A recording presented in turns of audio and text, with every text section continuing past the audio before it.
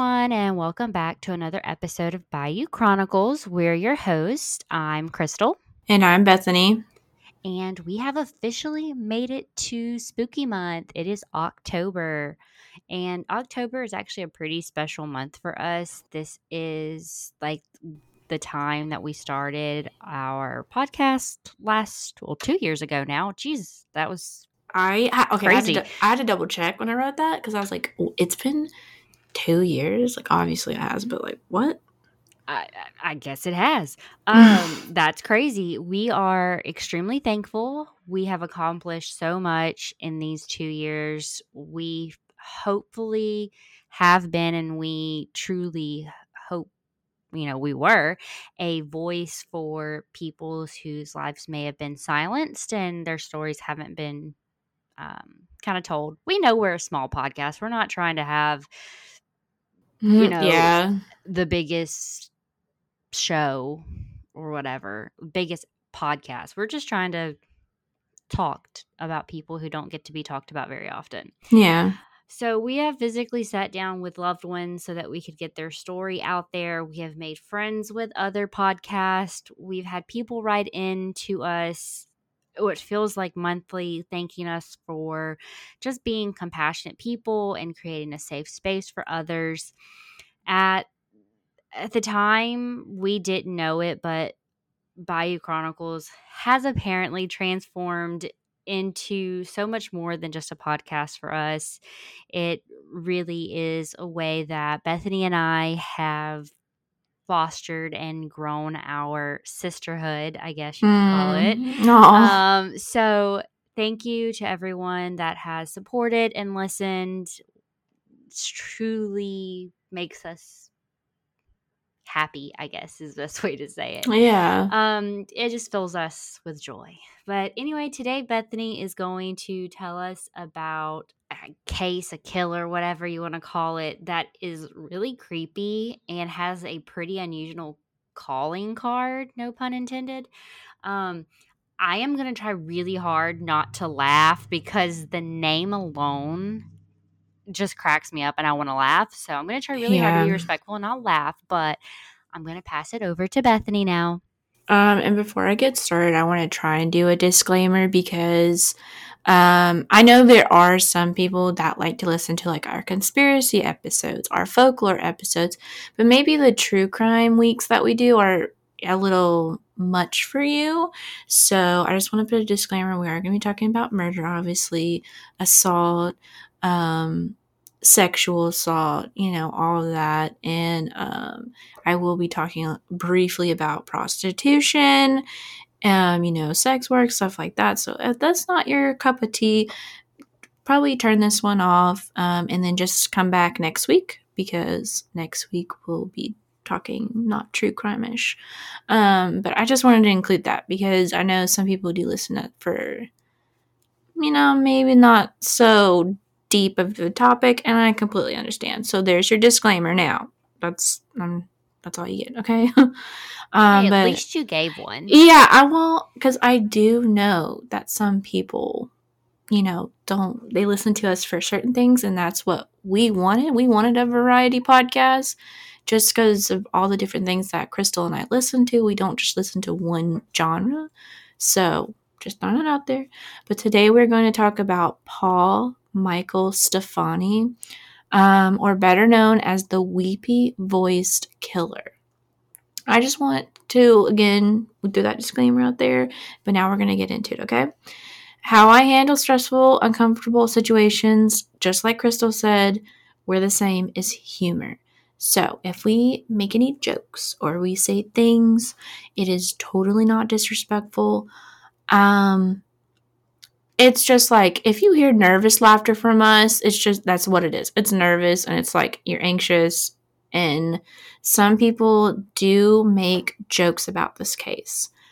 I'm not trying to be that person, but I just want to throw that out there because it is an odd case. It does have some very strange and unusual and just like, you almost feel like it's being comical, the person, the killer, and it's not, but that's how some people say that. So once again, throwing out another disclaimer.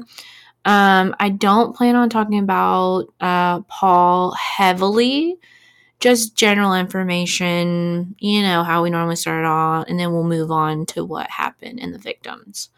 But Paul Michael Stefani was born September 8th, 1944, in Austin, Minnesota. And I love how dates seem to line up. This is October, but I was like, he's born in September. How crazy that we're talking, about him around the time that he was born. You guys know how I am with dates. I don't know. I'll never change. And that's actually where he grew up. He grew up in Minnesota. He lived there. A lot of this we're going to talk about is Minnesota. I'll briefly mention Wisconsin, but it's very brief. And I will say the man experienced some extreme, and when I say extreme, I'm not being dramatic, extreme religious trauma growing up. He was one of 10 children. Let that sink in. Jesus Christ, poor thing. I really try not to be that person because, live your life, have as many kids, as you want. But, from his family, I got the vibe, they're Catholics. They were extreme Catholics. And if you know Catholics, they don't believe in contraceptives. They don't believe in birth control, condoms, anything. So I just got the vibe that they didn't really want kids. I can't say, I'm not in their mind, but it just felt like, intercourse and then nothing's prevented. So obviously children happen. So his parents didn't really want kids, but they didn't have any options because they didn't believe in contraceptives. Yeah, because their religion, it was frowned upon. God would give you a child. That was a blessing. So, and they were a blended family, which was, I also thought was frowned upon in the Catholic Church, but I guess they overlooked that, you didn't get divorced. It was a very big sin next to murder, which is crazy to me with the Catholic Church. But his dad, that basically raised him, was his stepfather. So they both had children before, and then they had children together. So altogether 10. But I'm just including that because it's not an excuse to go on and commit murder and act a certain way. I'm just including that, and it's just key back information that will be needed for later. But that was just that was the vibe I got when I was doing research. And he goes on later after he's arrested to talk about his stepfather, and then it kind of seemed like his stepfather, the one that was more religious, the woman stays at home, the woman takes care of children. If God blesses the woman with a child, she's supposed to have it, that kind of thing. And you go to, what do they call it? Confession weekly. If you've done something bad and you, sorry, I'm blanking. Repent for your sins, okay? That was what his parents always told him. If you do something bad, you have to ask God for his forgiveness. Go speak to the Father and repent for it. So I'm just including that because you'll see why later. That's just intense, though. Right? For that's a why. kid? That's why I was from a young age, this was instilled in him, and it was and he said that his stepfather was abusive to him, and he would push them down the stairs, and anything that was next to him, he would pick it up and just smack them across the head with it. Dear Lord, that's horrible. But he didn't repent for that. But if the kids did something bad, they had to go to church and repent for it. And I'm but you're literally beating your children. Why are you not? I don't know. Everybody knows how I feel about the Catholic Church, but that's we would be here for hours. I just want to include that because murder's bad, but dude went through some stuff as a child, and I feel everybody has some religious trauma. But today our story begins on New Year's Eve, 1980. A couple of friends were out celebrating the holidays, New Year's, and being on break as they were college students at the University of Minnesota. And I want to be crystal clear here. We do not victim shame or judge anyone's lifestyle. That is not me and Crystal, okay? That'll never be us. You are at the wrong podcast, all right? We're not going to kiki and laugh about, she should have done this, No. Because you can always be you can never say never, all right? You can never say you'll never be in this situation. So we don't wear the same shoes. Because what I'm about to tell you, people will hardcore victim blame, and I just know it. Somebody will leave a bad review and be like, no, she should have done this. Why are you talking about this? All right. Karen Potak. And I'm so sorry. This is how everybody was pronouncing it. I felt like it was wrong. That's what it looks like, though. Okay. But all right. So Karen Potak. Potak? Yeah, that's what it looks like. That's how they were pronouncing it. But, like, one of the girls that I got a lot of my information, and she's linked in the source, and Crystal will put it up because she's amazing. She's British, and that's how she was saying it. But I was like, maybe her accent's making it sound. But Karen Potak had gone to a couple different clubs and bars that night with her sister and friends. Like I said, they were out celebrating. They were on break from school. They were just live, laugh, loving it, And close to midnight, they noticed Karen wasn't with them. They had all been drinking and dancing and having fun. And it was just like, in the heat of moment, you get lost of, like, the people you're with. And that's when they notice, oh, hey, Karen's not with us. Where the heck did she go? And she was drunk. They all were, okay? And the bartender probably should have cut her off. But like I said, we've all been there, okay, people? Had one too many, and Karen was seen later, reported by a couple of eyewitnesses that were outside the bar, leaving the bar without her jacket on. It's winter in Minnesota and it's freezing outside, so that is a little odd. But you know how when you drink and your blood pressure goes up? So this wasn't really that weird for me because I'm speaking from personal experience. This is why I was like, don't judge. We've all been there, girlfriend. When you drink, you get hot, or at least I do. My blood pressure goes up, you get a little hot. So you're not worrying about stuff. You don't worry about, that's why people, strip. We're getting too personal here, but I'm dying. But she was seen leaving the bar with a drink in hand, actually, and she forgot, like, her purse and her jacket. She was probably like, I just want to get home. I want to eat something greasy and get in bed in my pajamas. And the eyewitness said that she saw a man slowly, and I'm sorry if you hear my kids, they are absolutely wild Tasmanian devil animals today. And we have houses, so, like, obviously. But they saw a man pull up slowly and offer to drive Karen home. And due to the amount of alcohol she had consumed that night, her red flag, we all have, like, red flag radars. You're like, I probably shouldn't do that. Well, those weren't working because she was just like, I want to go home. And this nice, average-looking man, is offering me to take me home. So, like, yeah. So she got in.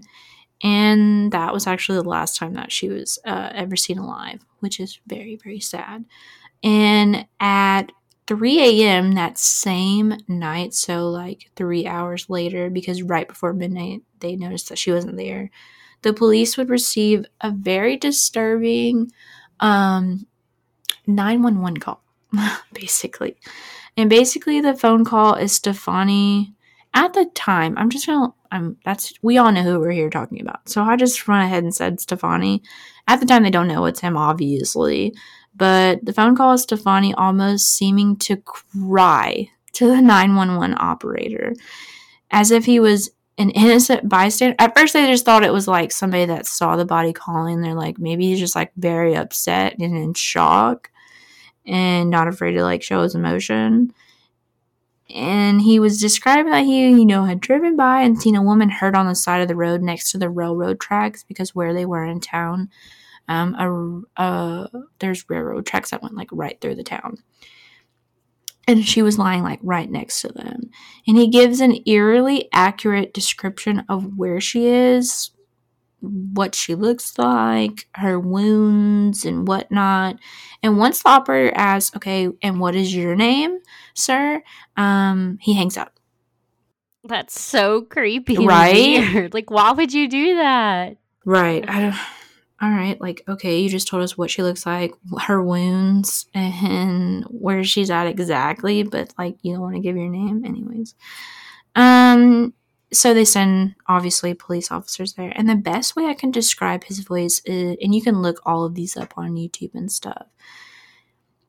Okay, so the best way to describe it, and this is how I thought of it, is if you're a parent, or not even a parent, you've just dealt with like a younger sibling, and you get on to them for something, like they've done something wrong, and you're like, don't do that.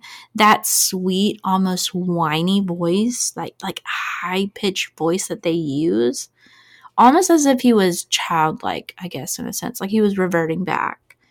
He knew he had done something wrong. Obviously, he attacked a woman and immediately wanted forgiveness so he didn't get punished. So, like, in his eyes, let me just call 911 and, like, get them out here to, like, find her. And then I'm just going to act like I'm very, very sad about it. And actually, I don't know how. I literally do not know how. But when they got there and got an ambulance, Karen was actually still alive. It's amazing. She had been beaten with a tire. Wait, she was alive? Yes. The first victim is alive, and I seriously, like, it's a miracle because she was beaten so bad with a tire iron to the point that her skull was like cracked open. Like several parts of her skull were like literally split in half. Like just like it's amazing to me. Like the force you have to do to like crack open somebody's skull, and then the fact Like, that somebody survives. Yes. Yeah, like there's brain swelling, there's internal bleeding, there's hemorrhaging, and then like the fact that her head's like literally open. She survived it. She was found completely naked, like I said, laying next to railroad tracks, outside of a manufacturing, I don't want to say factory because it wasn't like huge, but it was like a manufacturing facility where they made stuff, and it had like a railroad track right behind it. That's where she was found. And they obviously rushed her to the hospital. She did have like multiple surgeries, obviously, and I just said surgeries, really weird. Move on. And she made it out very critical for like several weeks, but she was stable. But unfortunately, the trauma to her head was so severe, she had memory loss. Like her memory was, she did not know anything that had happened that night. She didn't remember what happened to her. She didn't remember being picked up. She didn't remember being attacked. She didn't even remember like that entire week. Her memory was like, her brain had just, obviously it took a beating, and she had swelling, and they had done surgery on her. So like the case obviously went cold because she could not give them anything. No evidence was found at the scene. She had been sexually assaulted. That's why I put the disclaimer in the beginning. But they didn't have anything to compare it to. So, and the only thing they had, remember, was that eyewitness that had seen Karen be picked up by a middle-aged man. But that was literally all they could give. All they saw was the car. They didn't have a license plate, and they saw the back of his head, but that was it. Like, they had literally nothing to go on, and this dude was just, like, the luckiest, because what are the odds, you know? So, like, she remembered, like, her name and her life. She just couldn't remember this episode, basically? Basically, it's like, short-term memory loss, you know, like long-term is like, you don't know, like, long stretches of your life. It was just short-term, like, literally the last 2 weeks. She could not remember. That's crazy. Yeah, she didn't remember going out. She didn't remember being picked up. She didn't remember, like, being attacked at all. She literally just woke up in the hospital. That's how severe her brain damage was, and just the overall trauma her body went through, and then also all the surgeries and stuff. And it's just, like, thank goodness she survived. And I was like, isn't it kind of good? In a way, it's bad because she couldn't give them, but like, thank goodness she doesn't have to relive that every day. I mean, people have told her, and obviously she knows that she was attacked, but thank goodness she doesn't like mentally have to see those pictures, you know? That's just how I looked at it, because I was like, at least that's a little piece that she has. Because, oh my God, like, having to wake up every morning and remember, like, you know, being beaten and, like, almost dying, and then all those surgeries, and I don't know. I was just trying to look at it from that perspective. At least Karen doesn't have to remember that, but then it would have been nice. But for 5 months, the case continued to go cold because, like I said, they literally had nothing. The car he drove was like such a generic back in the 80s car. It was like a hatchback or whatever you call them. Those, what do you call them? It's the car that has like the long El Camino? The long trunk. Not a trunk, like it's covered. It's not a, oh my god. Like a hatchback? Yeah, like a hatchback, like a, I want to say a Volkswagen, but I don't think this was a Volkswagen. But Like it's just like a regular car, but it has like a trunk door that opens, basically. yeah, the big trunk door, and it's like a really long back end, but it's all like covered. It's not like. Oh, well, the only one that I know that's really long that was sometimes covered was an El Camino. And that's what I'm thinking it is. Maybe. It was just a car that was like very common and like a common color, so like it wasn't something they could like easily track down. And that's all they had to go off basically, was that it was a middle-aged looking man in the car that she had been picked up in. So 5 months went by and nothing happened, or so they think. No new leads until June 3rd, 1981. Roughly 5 months later, another 911 call came in. Even though they still don't know who the caller is, they are positive it's the same person. Not right away though. I don't want you to think like this. As soon as the second call came in, they're like, "Oh my god, it's this weepy voice dude. He's so creepy. He's done something again." No, it wasn't like right away. It took a little. They had to actually call in the FBI, and the FBI actually put a profile together, and they're like, "We can't determine that's the same voice, but we're pretty sure it's the same person." So did they like think it was the same person because of like the type of call that they had come in? The type of call, the fact that he was like almost seeming to cry, it wasn't. And then also, not many killers call the police. There's only like a handful of killers that I've ever like called. Like, I think like, well, the Zodiac killer sent notes in to like the newspapers and stuff. What's the other guy from California? He called. I think that's how he got caught too. And like he had a floppy disk with stuff at his house that had everything on it. I can't remember. The BCK killer or whatever his name is. BTK. Yes, sorry, I'm so bad with letters. I think he called. So there's like very few serial killers that like call the police. So like it wasn't, common. So when it did happen, they're like, this has got to be the same person, And at first they actually thought it was a prank call because I'm not going to recite the exact call because he does use inappropriate language that we just prefer not to use here on the podcast. But basically he was pleading with the 911 dispatcher that he's hurt another person, that this time using an ice pick. Remember the first time he used a tire iron from his actual car? This time it was an ice pick. And he said, "I can't stop myself from doing it. Please stop me, please find me." And he was yet again like literally crying on the phone, it seemed like. And this call is different because it was very rushed. Like it was literally like 10 seconds. It was like very rushed. Like, I'm hurt. I hurt somebody again. I used an ice pick. I can't find. Will you please find me? I can't stop. It was literally like 10 seconds, and he gave no details. They didn't know who it was. They didn't know where it was. They just had this random phone call. So that's why at first they just thought it was like a prank call, basically. So they sent patrol cars out because they literally didn't know where to go, and they also didn't want to just like not go look because what if it was somebody? So they sent them out, but they didn't know where to go and they didn't find anything. And they just, like I said, at first didn't believe it. But later that same night, a group of teenagers were like, they had been like playing soccer. It was like the weekend and it's summer. They had been like playing soccer and they were like walking home. It must have been like a far walk because they were like walking by a freeway and they noticed a body laying off to the side of the road in an area where some construction was happening.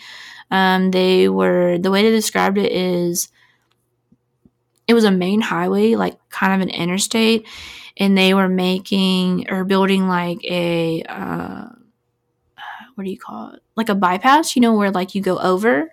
Yeah. They were creating it, and off to the side where like you go off the road and you go up, her body was found like right there where the construction work was happening.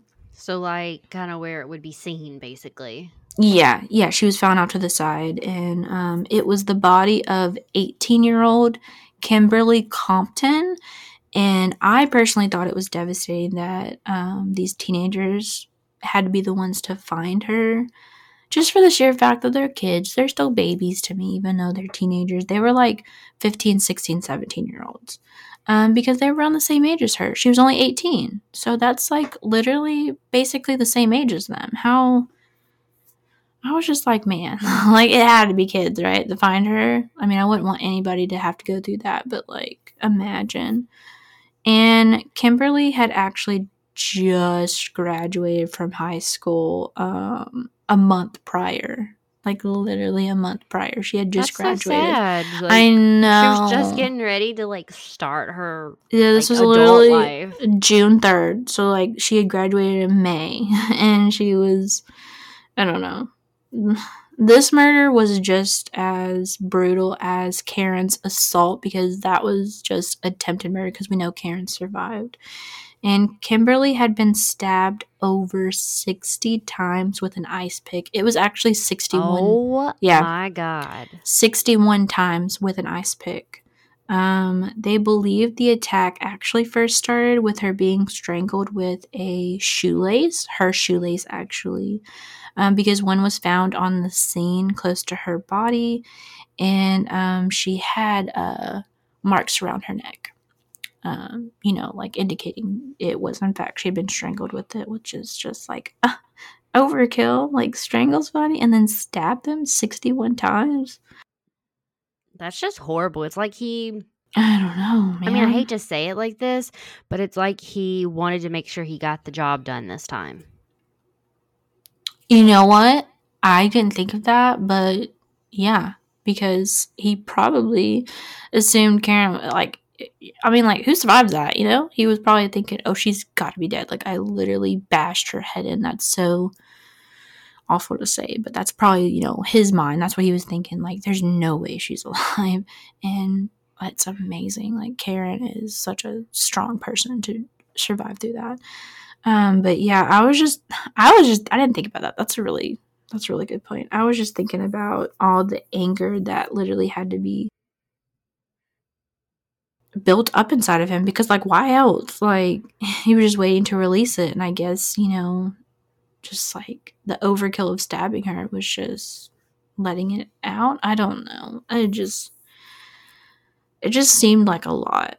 Like 60 times that. Well, that's a lot of energy. That's like, a lot. As I say, that's a lot of energy that he's expanding, and like that takes a long time. And he had to have been tired, because it takes a long time. And he had already strangled her, and like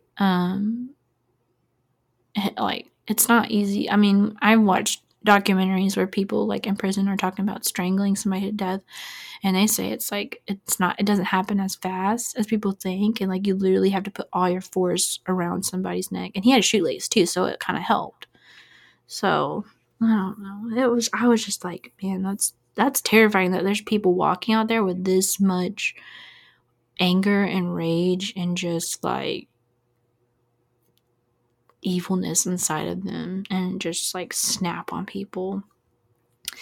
But Kimberly had happened to walk into a diner. I say at the wrong time. I wasn't going to say the right time, because this is not the right. She was at the wrong place at the wrong time. And she caught the eye of Stefani. Stefani was at the same diner, eating like a late lunch, early dinner. It was around that time. And the truly sad part is Kimberly hadn't been in Minnesota a full 24 hours. She was from Wisconsin. This is why I was talking about, I'll briefly talk about Wisconsin.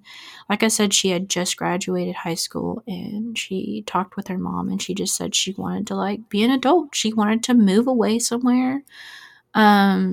she didn't necessarily know if she wanted to go to school yet, but she wanted to move somewhere and be on her own and find a job and get her own place. And that's why she got a Greyhound ticket and went to Minnesota.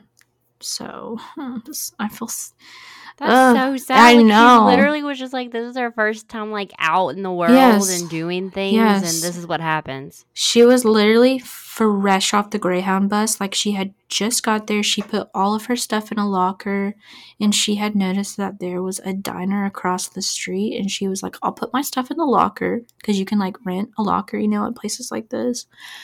Because sometimes, like, if you need to get on another bus, it doesn't happen right away. Like, sometimes people have to wait, like, a day or 2 days at the Greyhound station, so they rent out lockers for you to put your stuff if you want to, like, just like Kimberly, she's like, I'm gonna go grab something to eat, and I don't want to take all my bags with me, you know?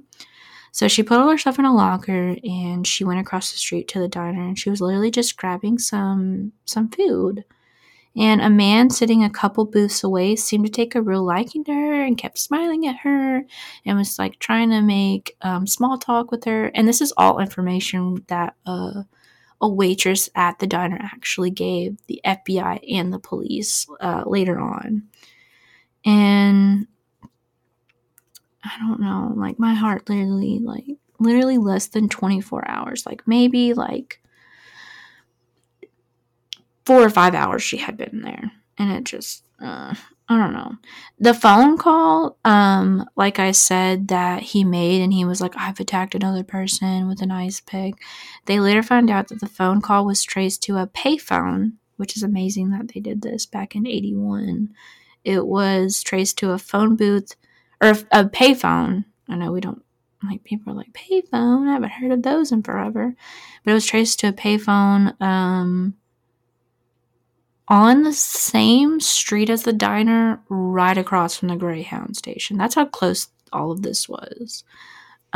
So everything was seeming to line up perfectly for the police. They're like, okay, he called from here. It's obviously related. And they started with just a phone call with zero description. And they knew her name now because they went over to the Greyhound station, because she had talked to the waitress about being there and being from Wisconsin, and she took the Greyhound. So they went over and they asked if anybody by this name had rented a locker, and they did. And that's when they found her bags and her purse, because she had only taken some money. They found her purse with her driver's license, and that's how they were able to identify her body. And the waitress was super helpful and gave a full description of the man that had been eating at the diner and then had been seen leaving with her. They don't know what the man said to her. The waitress just knows that they left together. And a week later, the police received a third phone call from Stefani. He seemed to just chat with the 911 operator, which is really creepy. Like, who just calls They just, like, call and be like, hey, how are you? Yeah. I've been killing people. What have you been up to? It was like as if they knew each other, because the call starts out as, don't talk, just listen. Like, what? Okay. Like, what? I don't know. It was as if he calls once a week to repent for his sins, you know? Like, I'm feeling some type of way. Let me just call 911 and tell them, like, what I did and how I'm feeling. And the whole just don't talk, just listen. Like, okay. Remember when I said Stefani grew up with religious trauma, would be, like, needed information for later? His voice is totally different this time, and when you can go to YouTube or whatever and listen to the difference, there is a significant difference in this phone call. The first two are, like, super weepy, like, very remorseful, like, oh my god, I can't believe I just did that. I need to call. I need these girls to be found. I'm so sorry for what I did. And he's literally, like, crying, like a cryy voice, you know, like Kim K, you know, cry. Like kind of almost like a fake cry almost. there are some people that don't believe it and they do think it's a fake cry. I don't necessarily think it's fake. I think he really is like, oh my God, I snapped and I'm so sorry. But there's a lot of people when you do research that like, they just thought it was like super fake. But this call is different. Yeah, my kids are, I'm so sorry. We have lives here, and I'm so sorry. But he was calm almost. It was like he was just talking to a therapist, you know, when you're having like a therapy sesh and you're just like, somebody's just sitting there and letting you vent to them. And it wasn't like he wasn't crying. It was just like eerily calm, which I think that's more creepy than the crying. Like someone calls 911 and is talking about murdering somebody and they're just like stone cold calm. No, I think the crying's weirder. I don't. I 100% think the crying. Is weirder. It is pretty creepy. It is like the first time I heard it was like, this sounds like my 7-year-old that just got in trouble, and he's like, "Mom, please let me play Fortnite. I don't want. Please let me have my iPad." I'm not trying to make a joke, but that's literally what they sound like. Like, please don't take this away from me. I'm so sorry. I won't do this again. That's how he sounds. But this phone call, he was like, "Don't talk, just listen. I committed those murders," because like they got some stuff wrong in the newspaper and he was like calling them to correct them, and that's how it sounded. Like, I'm not trying to be funny, that's how the third call sounded. Like, God. It was he was like, "I killed Kimberly Compton," because they had I guess not laugh. It's weird. That's what I was saying. Like, nervous. I'm laughing at him. I'm making fun of him. I am not making fun of the situation. I am laughing at him. It's just like, and he was, I don't know. First off, he's heavy breathing. He's like, I'm sorry to laugh. It almost doesn't seem real. Like, I know I've said this before, but this sounds like a movie, dude. Like, this doesn't sound like, this stuff like this doesn't happen, you know? Like, it does, but then you're also listening to stuff like this, and you're like, this is totally fake, you know? And that's how this phone call, because he's like, I killed Kimberly Compton. And that's literally how he sounds. And he's like, you can literally hear him. Like, the phone is up to the mouth, you know? I don't know, dude. This call was... This is weird. He's weird. He's strange. And the phone call basically ends with him saying, like, this has got to be a big dream. This is just a dream. I didn't really do that. I didn't hurt these girls.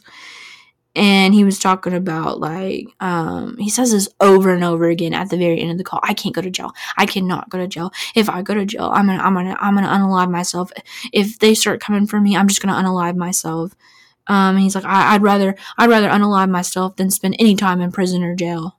And then that's the end of the call. He just hangs up. And can you imagine the 911 caller, the operator's probably like, what just happened? What 911? Like, they're not prepared for that. They're prepared for like, I've just shot somebody. Please come to what, you know, street. I'm really trying not to, but like, imagine you're that 911. It was a guy that took the call, because they like go to say hi, and he's like, don't talk, just listen. And you're like, dude, y'all gotta come in here, because I just got this call, and you will not believe what this dude just said to me. Yeah, I was like, that dude was not prepared to get that. I mean, he just was trying to get a paycheck, y'all. He was coming to work, and he, like, had to deal with that dude. But it would be over another year, sadly, before another call would be made, because they had more to go on. Like, they had description, but, like, they didn't have anything on record, basically, to pinpoint. So it was still cold, unfortunately, but it would be another year before another call would be made by the Weepy Voice Killer, as they were now calling him. So this is call number 4. Call number 4. Okay. And like I said, the FBI had come in, and like this big, I don't remember his name. I'm so sorry. I forgot to put that in my notes. But like this big FBI profiler apparently came in and was helping them. And they're the ones that gave him the weepy voice killer, and that profile was pretty spot on. They said that he was almost seeming to repent, and he was almost childlike, and like he may have remorse, or he was trying to trick the 911 operators into thinking he had remorse.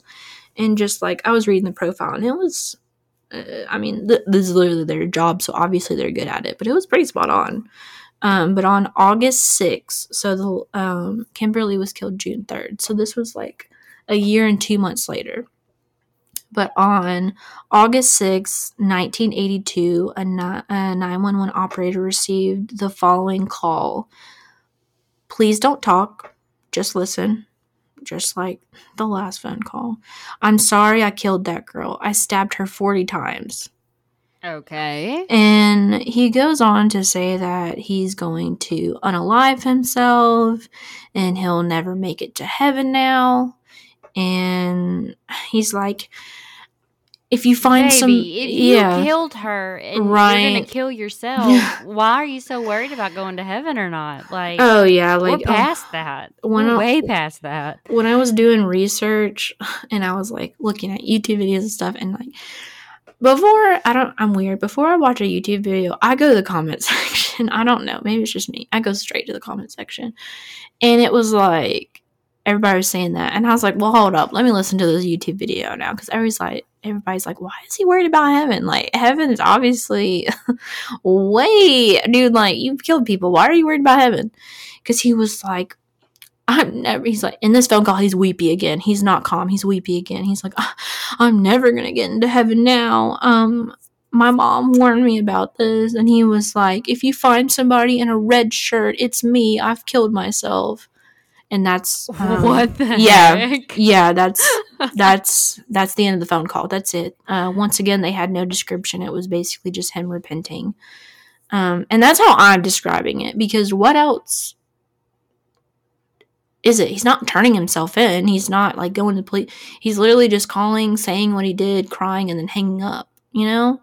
Except for the third phone call, he was like letting them know that they got information wrong. Which, like, what? Like, dude, really? And then the body of 40-year-old Barbara Simmons was found floating in the Minneapolis River, because it's in Minneapolis, but it's the Mississippi River, if you know your geography, I guess. The Mississippi River, you know how far the Mississippi River goes. But they described it as the Minneapolis River because it's literally in Minneapolis. But she had been stabbed over 100 times. Jesus Christ, that's a lot. way far off than 40. Like, yeah, yeah, because in the phone call he says 40. I stabbed her 40 times. The number was like 105, 106. I don't remember exactly, but it was over 100 times. That's just like, and he had tried to dump her, and I think something was tied to her, but she got caught up in like brush and stuff that was on the like the banks, you know, the side of the river, the banks or whatever. There's like normally like bushes and trees and stuff. Her body, thankfully, I know this is very morbid, but it thankfully got caught, and that's how they were able to find her. Because who knows where her body would have traveled, or if it would have sank, or like, you know, so many different things. But thankfully not too far from where he put her. Her body just got like caught up in the debris and brush and stuff. I don't mean to say like thankfully like in a disrespectful way. It's just like they were able to find her body and then identify her fairly quickly and stuff. So it was a good thing, you know, even though it was very bad. But Barbara had been seen leaving a local bar with a middle-aged man. And the waitress from the bar was actually able to identify Stefani. Oh, okay. Yeah, so apparently he had been to this bar. She gave like, I don't remember why, but she knew his name, and they had like shown some pictures because they had some suspects. They were kind of keeping an eye out for Stefani because it was like, He drove that kind of car. He lived in the area. He had been at all these places that these women had been captured from. And he had, you remember the manufacturing facility Karen's body was found, or she was found. I shouldn't say her body. She survived. I'm sorry. Yes. Stefani had actually worked there in the 70s. So Okay. that's why they had a picture of him, because they were just like had a hunch to like find out all the people that had worked at this factory or this facility. And they came back and showed a picture to the waitress at the bar, and she's like, yeah, that's him. That's who she left with. So they now knew. I shouldn't say they knew who it was, but they at least knew who Barbara was with the last time she was seen alive. That's still awesome, though. Yeah, like amazing. Like this really was. I know I like dog on like police officers, but this was a case where like the police officers were like on top of it, and they were like just like doing detective work and working with the FBI from like every angle. How smart was it to look up who had worked at this facility? Like that could have just been a random body dump, you know? Yeah. But it wasn't. Like he actually worked there and like knew that it was actually abandoned now. It wasn't like operational anymore. So maybe he was thinking that nobody would find her. But then he ends up calling and saying where she is exactly. I don't know. But I was just like, kudos to them for doing that research, because it could have just been like so random. But we're all thinking, okay, great. So they arrested him, right? They know his name. They know where his apartment is. Like, this is it, right? This is the end of the story. No, sadly, we'd all be wrong. But the police did begin following Stefani, and on August 21st, 1982, to be exactly, they were staking out like outside of his apartment, and he lived in downtown Minneapolis. And he left, got in his car, and they were following close behind him. And they don't know exactly how, and they don't know if Stefani knew that he was being followed, but the police officers actually lost him in traffic. I don't know how, but I mean, I wasn't there. None of us was there, and they just didn't know where he was. So, really sad. But Stefani was actually leaving his apartment to drive down to the red light district. I hope everyone knows what that means. If you don't, Google it. I'm pretty sure every single person listening to this knows exactly what a red light district is. Well, I would hope. If they don't, I don't know why they're listening. I'm just putting that out there. He was in the red light district. Okay, use your imagination. And this was out of the norm for him. Like, he didn't do this, supposedly. I mean, how do we know? He could have. This is what he was saying. He was like, I just decided to do this that night. Before he had, just searched for women at, like, bars or diners. Like, the profile was saying that he was looking for women of different social classes, different ages, which they all were, and that were in situations where it would be easy for him to get them alone or in his vehicle, So he went down to the red light district. I just air quoted and you guys can't see me. But he picked up 19-year-old Denise Williams. He actually took Denise back to his apartment. Use your imagination on why he picked Denise up and why they went to his apartment, okay? We're all adults here. Let's be cool about it. And everything went smoothly. Like, what was supposed to happen, happened. Money was exchanged. And we're not going to make this weird, y'all, okay? This is what I was like, we're not judging people. What's weird about it? I do it. Well, Look. Those people. There's very few things in this world that I wouldn't do for money. Well, so I'm just saying. I'm just putting that in here because this is some people's profession, and then make your money. And make your money, girl.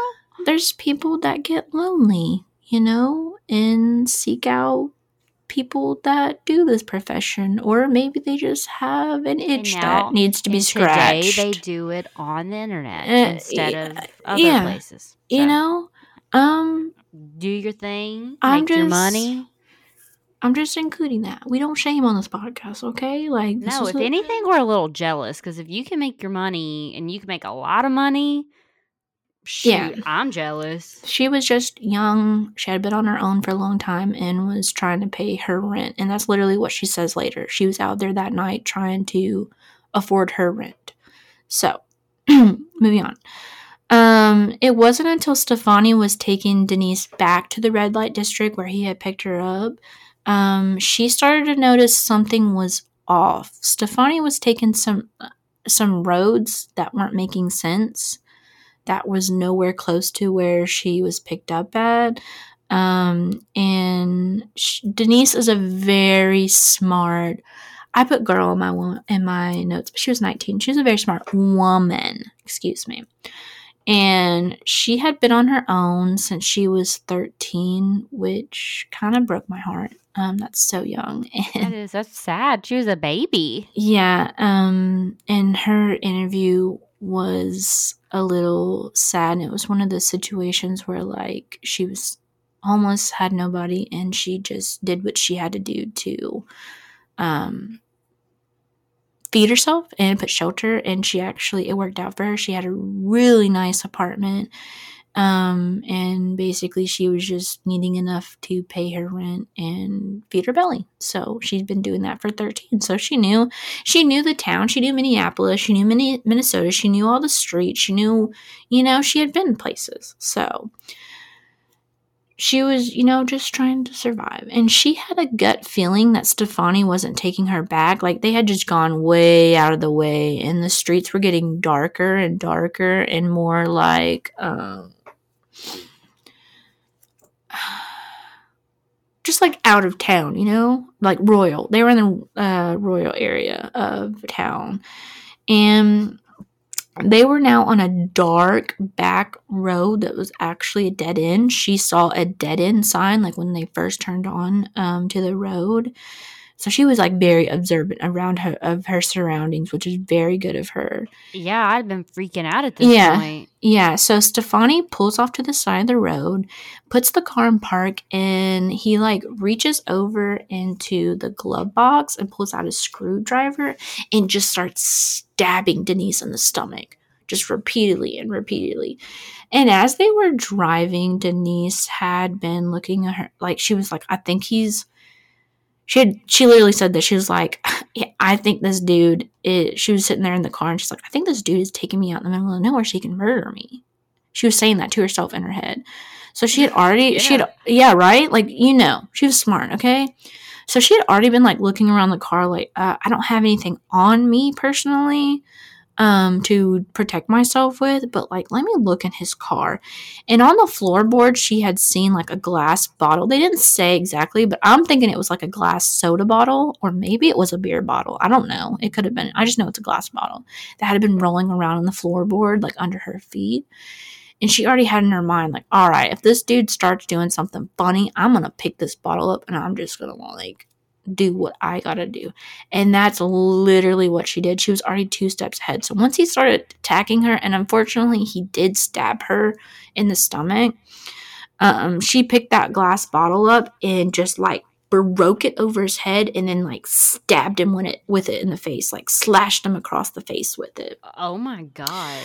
So like, kudos to Denise, because she was like, if you're attacking me, I am not going out without a fight. And I literally think that's how everybody, like, fight or flight, y'all. If you're in a situation like this, know your surroundings and just like be ready to like scratch them, get DNA under your fingernails, like just do whatever you got to do.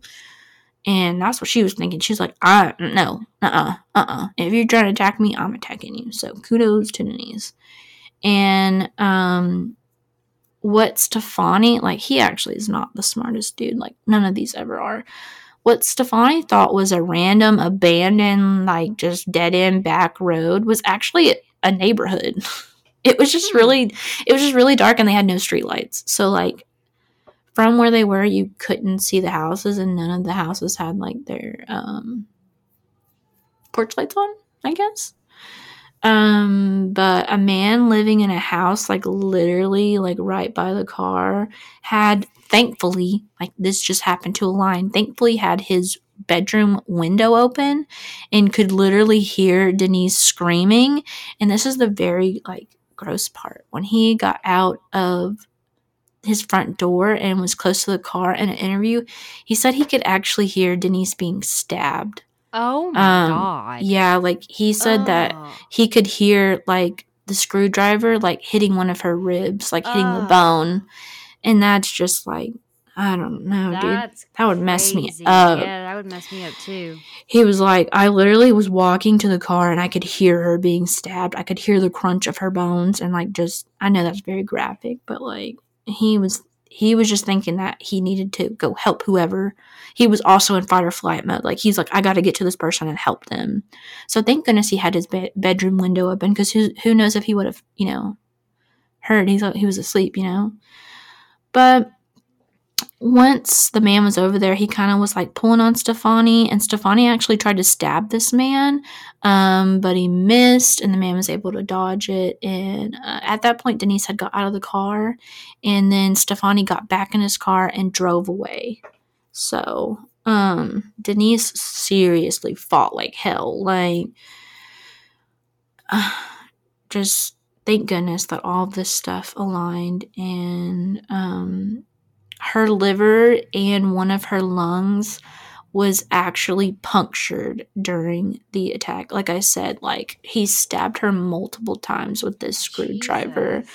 So her liver and her lung, and I am happy to report that Denise survived. She is still alive today, actually, as far as I know from the research I did. She did have to have a ton of surgery. Like I said, her liver and her lung, one of her lungs was punctured, and she lost a lot of blood. And I'm just very happy to report that, for one, Karen survived, and then two, Denise survived. So I know this is really dark and heavy, but at least, something, people survived in this case. And one last and final call is made to 911. This time, the weepy voice man calls because he needs medical attention. Yeah, you heard my dog. But he reports that he's been attacked and is bleeding from the face, like a lot, from the head and the cheek, and the chin area. He's just like, his whole face is just cut up and bleeding. He actually calls from his apartment, from his own telephone.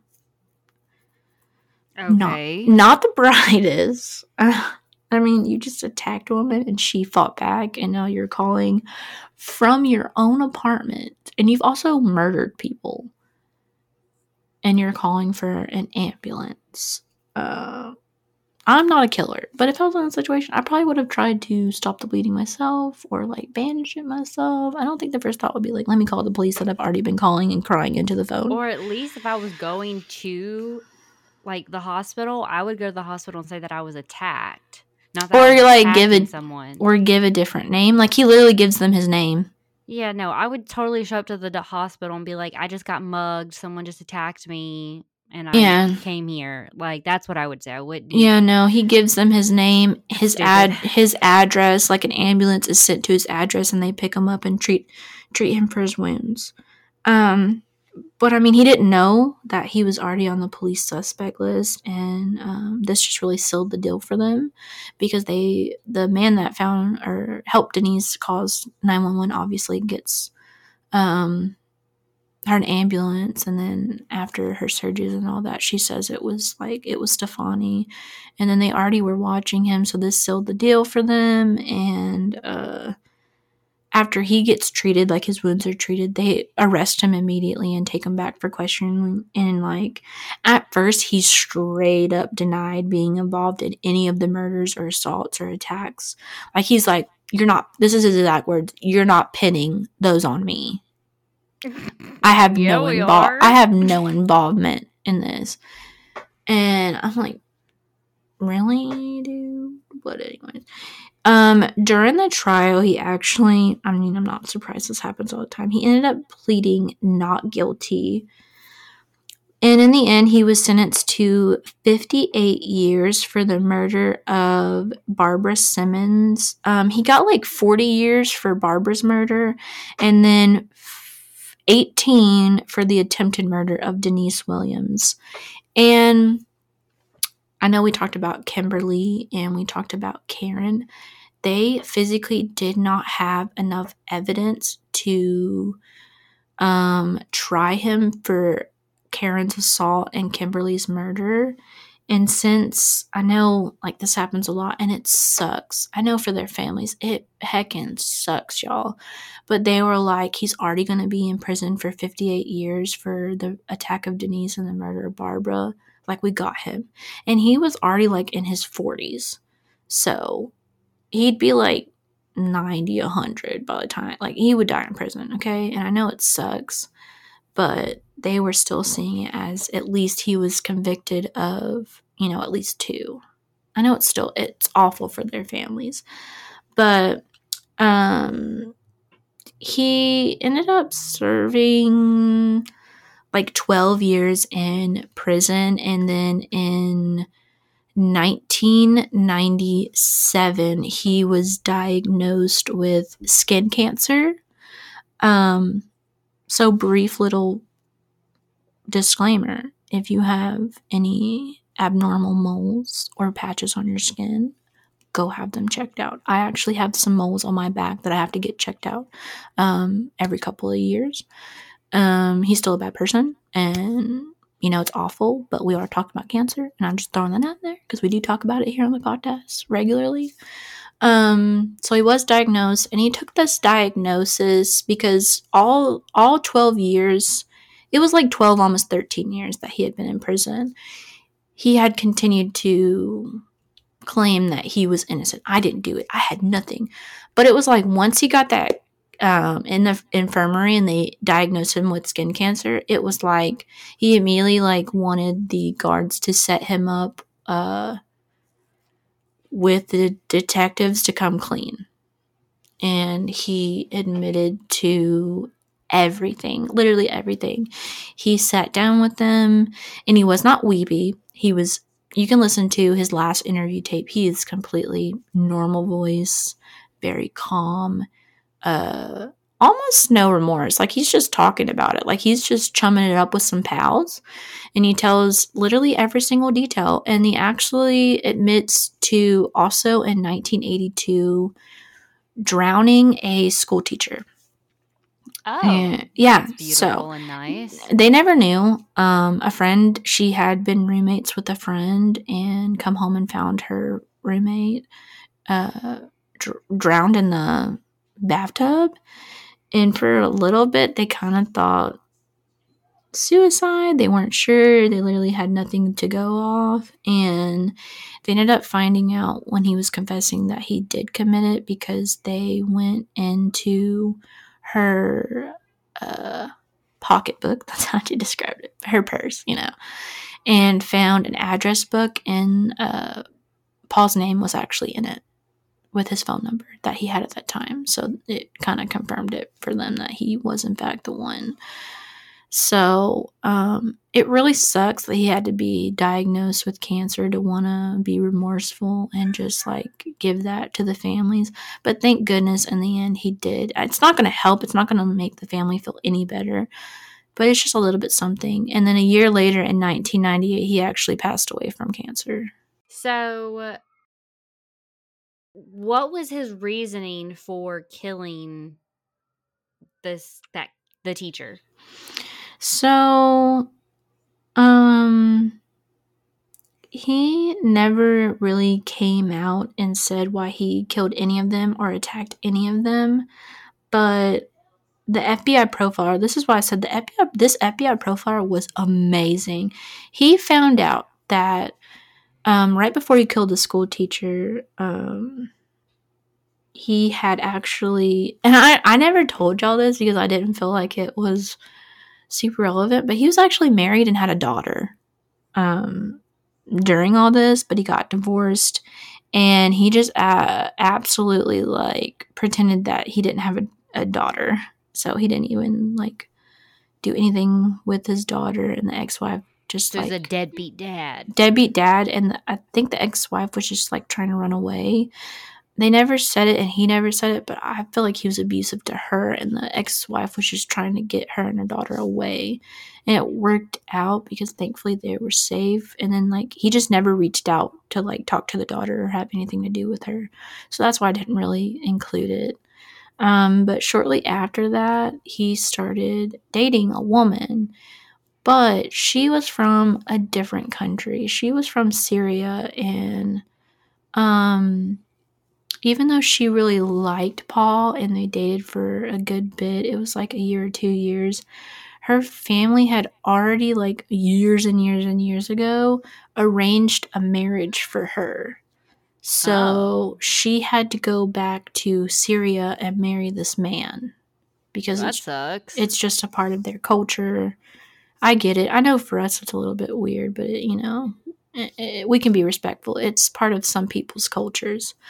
So the profiler really, because he murdered the school teacher like a month after they broke up and she went back to Syria. He literally just thinks that the school teacher was at the wrong place at the wrong time, and he wasn't even like thinking of her while he was murdering her. He was thinking of the girlfriend. And was like, and that's just what the profile, like, he never came out and said why he killed them. He just says that, like, I mean, he did talk about his stepfather a lot in his interviews and how abusive he was and how they were like in the church, and if they did anything wrong or committed a sin, I'm air quoting here, they had to go to church and they had to repent. like daily, weekly. Like, it was a thing in their house. Like, they never missed church. They were very heavily Catholic, which, I'm not judging. If you're very religious and you're a part of the Catholic Church, that's okay. But can you not see how this can be traumatizing to a child and how this can eschew their idea of wrong and right, and if they've done something bad? Like, this man literally killed women and attacked women, assault women, and then immediately called 911 and repented to the 911 caller. That's weird. And like, in one of the phone calls, he literally said, "I'll never go to heaven now." So all that time, he was still thinking about God and religion and good and bad, and obviously it messed him up, And he did mention his stepfather a lot, though, in that last interview he did about how abusive, and like he had watched his stepfather push his siblings down the stairs, and that's horrible, though. Yeah, punch them in the face, or he would just like pick up whatever was next to him and just like beat them across the head with it. And how his mom would just be like, "Well, you have to repent for being naughty. You have to repent for sinning." And I'm like, your husband is literally beating your children, and you're just telling them to go to church and pray for being naughty? That's gross. I was trying not to be like preachy about this, but like, I just noticed, I know he's a bad guy and he's messed up and he had some really bad mental illnesses and probably some severe anger issues. But also, like, I don't know, maybe be nice to your children, maybe give them a loving, comforting, non-judgmental home, and maybe they won't grow up to be serial killers. That's all I'm saying. Does that mean that all people won't go on to be serial killers? Like, no, there's still people that are messed up, but I'm like, man. And like, he kept going back to that during his last interview, and he was like in his 50s at this point. So I'm like, obviously it affected him so bad that, at 50, 55 years old, he's still talking about it, Man, that is pretty sad, though, too. Yeah. Like, they would ask him about his childhood, and like, he didn't have any. That's what really, like, I'm not trying to feel for this dude, but then when they were asking about his childhood, he didn't have a single good thing to say about his childhood, and that made me really sad. Because, we can have bad childhoods and like have different backgrounds and stuff, but we at least have some good memories. He did not mention one good memory about his childhood. It was all bad. And I was like, man. Well, I mean, I think that goes like I don't think people are born evil, and we had this No. conversation in No. in a book club that I'm in at work, Yeah. and they asked like that was the question like are people born evil or like is it something you're taught? And I think people can be born like sociopaths or people can be Yeah. born They don't know how psychotic. to like register emotions and But that stuff. doesn't mean they're going to turn out to be a killer. I think a lot Yeah. of it has to do with how you're raised, and I think that you Yeah. can you can come from an incredibly loving and You know, open caring family. Yeah. environment, and you're a sociopath, and you can be a Mm-hmm. killer. And you could have had the best home life Yeah. there was, but because your brain is wired the way it is, Yeah. something eventually happens that triggers that, and it could be your Yeah. parents loving you too much and you having this great relationship with them, Yeah. and then one day something happens in the way your brain works, you snap. Yeah, Or and you I can see that. I can yeah. see that. Or you can Yeah. have a really crappy childhood and a Yeah, sociopathic dude. brain and you snap and kill people. So I don't think people are born killers. I just think something happens in everyone's life that makes them a killer. Well, and the FBI profiler did bring up a important part, and the detectives as well, because when they were talking to him and interviewing, like even when they first arrested him, and then like 12 years later in the final interviews, he would seem to like be talking to them, and then like just start staring at the wall and like be talking, but like not be there, you know, like disassociating. So the FBI profiler was thinking that possibly during these murders he was disassociating and wasn't even like physically there until the act was done, and then he would see them, and then that's when he would call 911 because he genuinely was remorseful and had taken somebody's life. That's interesting. And I can see that point of view, but then I'm also like, what if he was just, you know, a killer, you know? And was disassociated because he didn't want to think about all the bad stuff he did, you know? But That's interesting. I did think that was, I mean, this is their job. They're literally hired to think that way. But I was like, man, I wasn't thinking of that. And that's good that they picked up on, because I went back and watched one of the interviews, and he's like talking to them, and then he just starts like staring at the wall. And you know, when you're like, best way to describe it, like a deer caught in a headlight, you know, when you're like, you're talking, but your eyes aren't looking at anybody and you're just like off. He does start doing that. He's like looking at them, and then he starts looking off to the right at the wall, and he's talking, but he's just like not blinking. Like he is disassociating. I know that from personal experience. I do it too.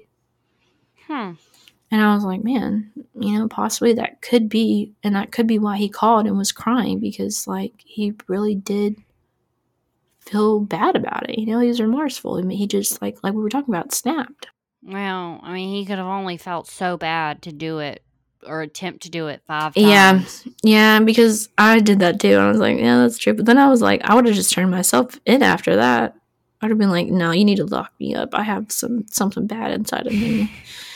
But not everybody's like that. He called 911 and cried about not wanting to go to jail and wanting to kill himself if he went to jail. So, I mean, oh well. He spent 12. He's a loser.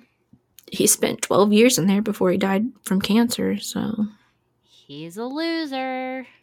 But yeah, that is it. That's all I have for you. This was, man, this case was like, I don't even know. And you can thank TikTok yet again, because that is where I found about this case. So, yeah, it was wild. I've seen a couple of people talk about it that's why I said I was going to be respectful, because not everybody on TikTok that talks about true crime is nice and respectful, because a couple of TikToks I saw, they were like laughing and like just making a bunch of jokes out of it, which I get. And then that's when I was like, well, let me go look up this dude, because I've never heard of this case before, like ever, and now that I've seen it on TikTok, my phone heard me talking about it, now it's everywhere. It's like recommended to me on YouTube. I've seen like pictures and graphics about it on Twitter, and I'm like, all right, man, I went 28 years never hearing about this, and now I've seen it everywhere. Our phones really do be listening. I know some people hate it, but I like when my phone listens. Right? Because the other day I was like, I want a new desk when we move. And I was like talking to Zach about it. I was like, I want an L shape for like me to put my podcast stuff on one side, and then the other side of it, I want just like my regular computer That way, if we're streaming, I can turn this way and have the podcast up behind me, or I can turn this way to the desk and just have like my everyday computer. Yeah. And then I went on Amazon and it was like a bunch of L-shaped desks recommended to me. And I was like, oh, thank you, phone. See, Thank you. I know. Like, there's like people that I follow, and like they're all like, "Don't let yourself be used as data." Or if an app is free and it lets you do stuff, who do you think? How do you think they're making their money? It's from them selling your data. And I'm like, and no, dude. Sometimes I'll like forget about a link or something, and then I'll be like, man, I wish I could remember where I saw this. And then the link pops up. I was like, look at you, phone. Look at you looking out for me. Like, it literally.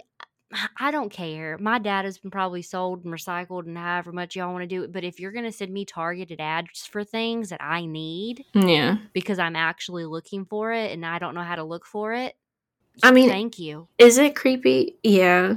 I mean, it's wild. It's crazy, but I like it. It works out for me a lot because I'm very forgetful and stuff. And I'll be like, man, I should have like tagged that link or I should have saved it. And then like I'll start talking about it and I'll be like, even when you're scrolling on Facebook, it recommends like stuff like Amazon links and stuff. And I'll be like, oh, there it is. I can't tell you how many times I've like spent like literally 45 minutes looking at a website. Looking for something, and then you mention it out loud one time, and you're like, oh, there it is. Yeah, and there it is. And I'm like, thank you. Oh my gosh, I've been waiting. I get so excited. I'm like, thank you.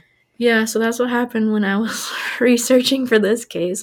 It helped me because I actually found a YouTube link that I needed that I had lost. See, like, there you go. Okay. But yeah, that's all that I had for this. I know this was heavy. I hope my disclaimer in the beginning worked for you guys. Or if you hung around and just listened to us. But next week, Crystal will have some non-true crime-ish, I think next week's folklore, isn't it? I don't know what next week is our either the folklore, mystery, conspiracy, whatever we want to put in middle episode. And I haven't done anything with it yet because it's been a crazy week. But you'll have something there. That's what I said. You guys, you have a little break. That way it's just not like bam, bam, bam. Because lately me and Crystal have been hitting you guys with some bangers that are just like, you need to go watch some, but everyone Disney afterwards. But everyone gets the conclusion to Lester at the end of this month. Yes, which I'm surprised that people can't wait for the second part. I didn't think anybody would listen to the first part because it's literally just a random local case from my hometown. Yeah, so everyone's ready for Lester. I've already started working on it for you guys. I just have so much research to go through, which is amazing because this case is from the freaking 40s. But yeah, you got it. Yeah. I'm trying to knock it out, but. We hope you guys have a great week ahead of you. We really do appreciate you guys stopping by every Sunday or whenever you listen to us to hang out with us. I'm sorry, I don't have any fun fact for you guys today. I do have one. I guess it's not really a fun fact, and I just happened to know it because I Googled it the other day because I was curious. I wanted to know what Lizzo's real name is because we all know Lizzo is not her real name, and I didn't know, and I heckin' love me some Lizzo. What's her real name? Melissa. I feel like I knew that. Yeah, Melissa. At least I've heard that before. Melissa, and I was like, oh, I love that. I can see it. That was my mama's name. Yeah, I was like, I just happened to be Googling. It's Melissa Vivian. Ooh, that's pretty. And I love Vivian. But yeah, I was looking it up because she, at her last concert, she like broke like this history thing that's never been done, and she played like this 200-year-old crystal flute. Yes. And y'all know I've been getting into history because of Crystal. Has been making it fun. I hated it in school. Crystal makes it fun though. So I started researching, and then that's when I was like, what's Lizzo's real name? I'm sitting here researching all this, and she's playing all this cool and like breaking things and doing all these amazing things for like women of color. And I'm like, I feel so rude. I don't know Lizzo's real name. So that's when I went to Google. So there's your fun fact. And also fun fact if you guys didn't know that she played a 200-year-old crystal flute. And to make it even better, it was James Madison's float, who was a huge supporter of slavery. And he is like the person who made up the 3/5 compromise, which basically means a slave is 3/5 of a person. I know, So whole for nother her to be a story. black woman playing that Laying flute, at her. Well, she went to where they store it and played it, and then she brought it. They actually brought it on tour for her to play, which I think is amazing. And she played it at one of her concerts. I shout out to Lizzo. We love Lizzo in this house. I just think it's awesome. Yeah, so there's your little fun fact. I guess I did have one for you guys. I was a little sad that I was just gonna like end today's episode and not have, but there, yeah, Melissa Vivian Jefferson, her whole There name. you go. Yeah. All right. Well, we appreciate you guys. Like I said, have a great rest of your week, and we will see you guys next week. Bye. Bye.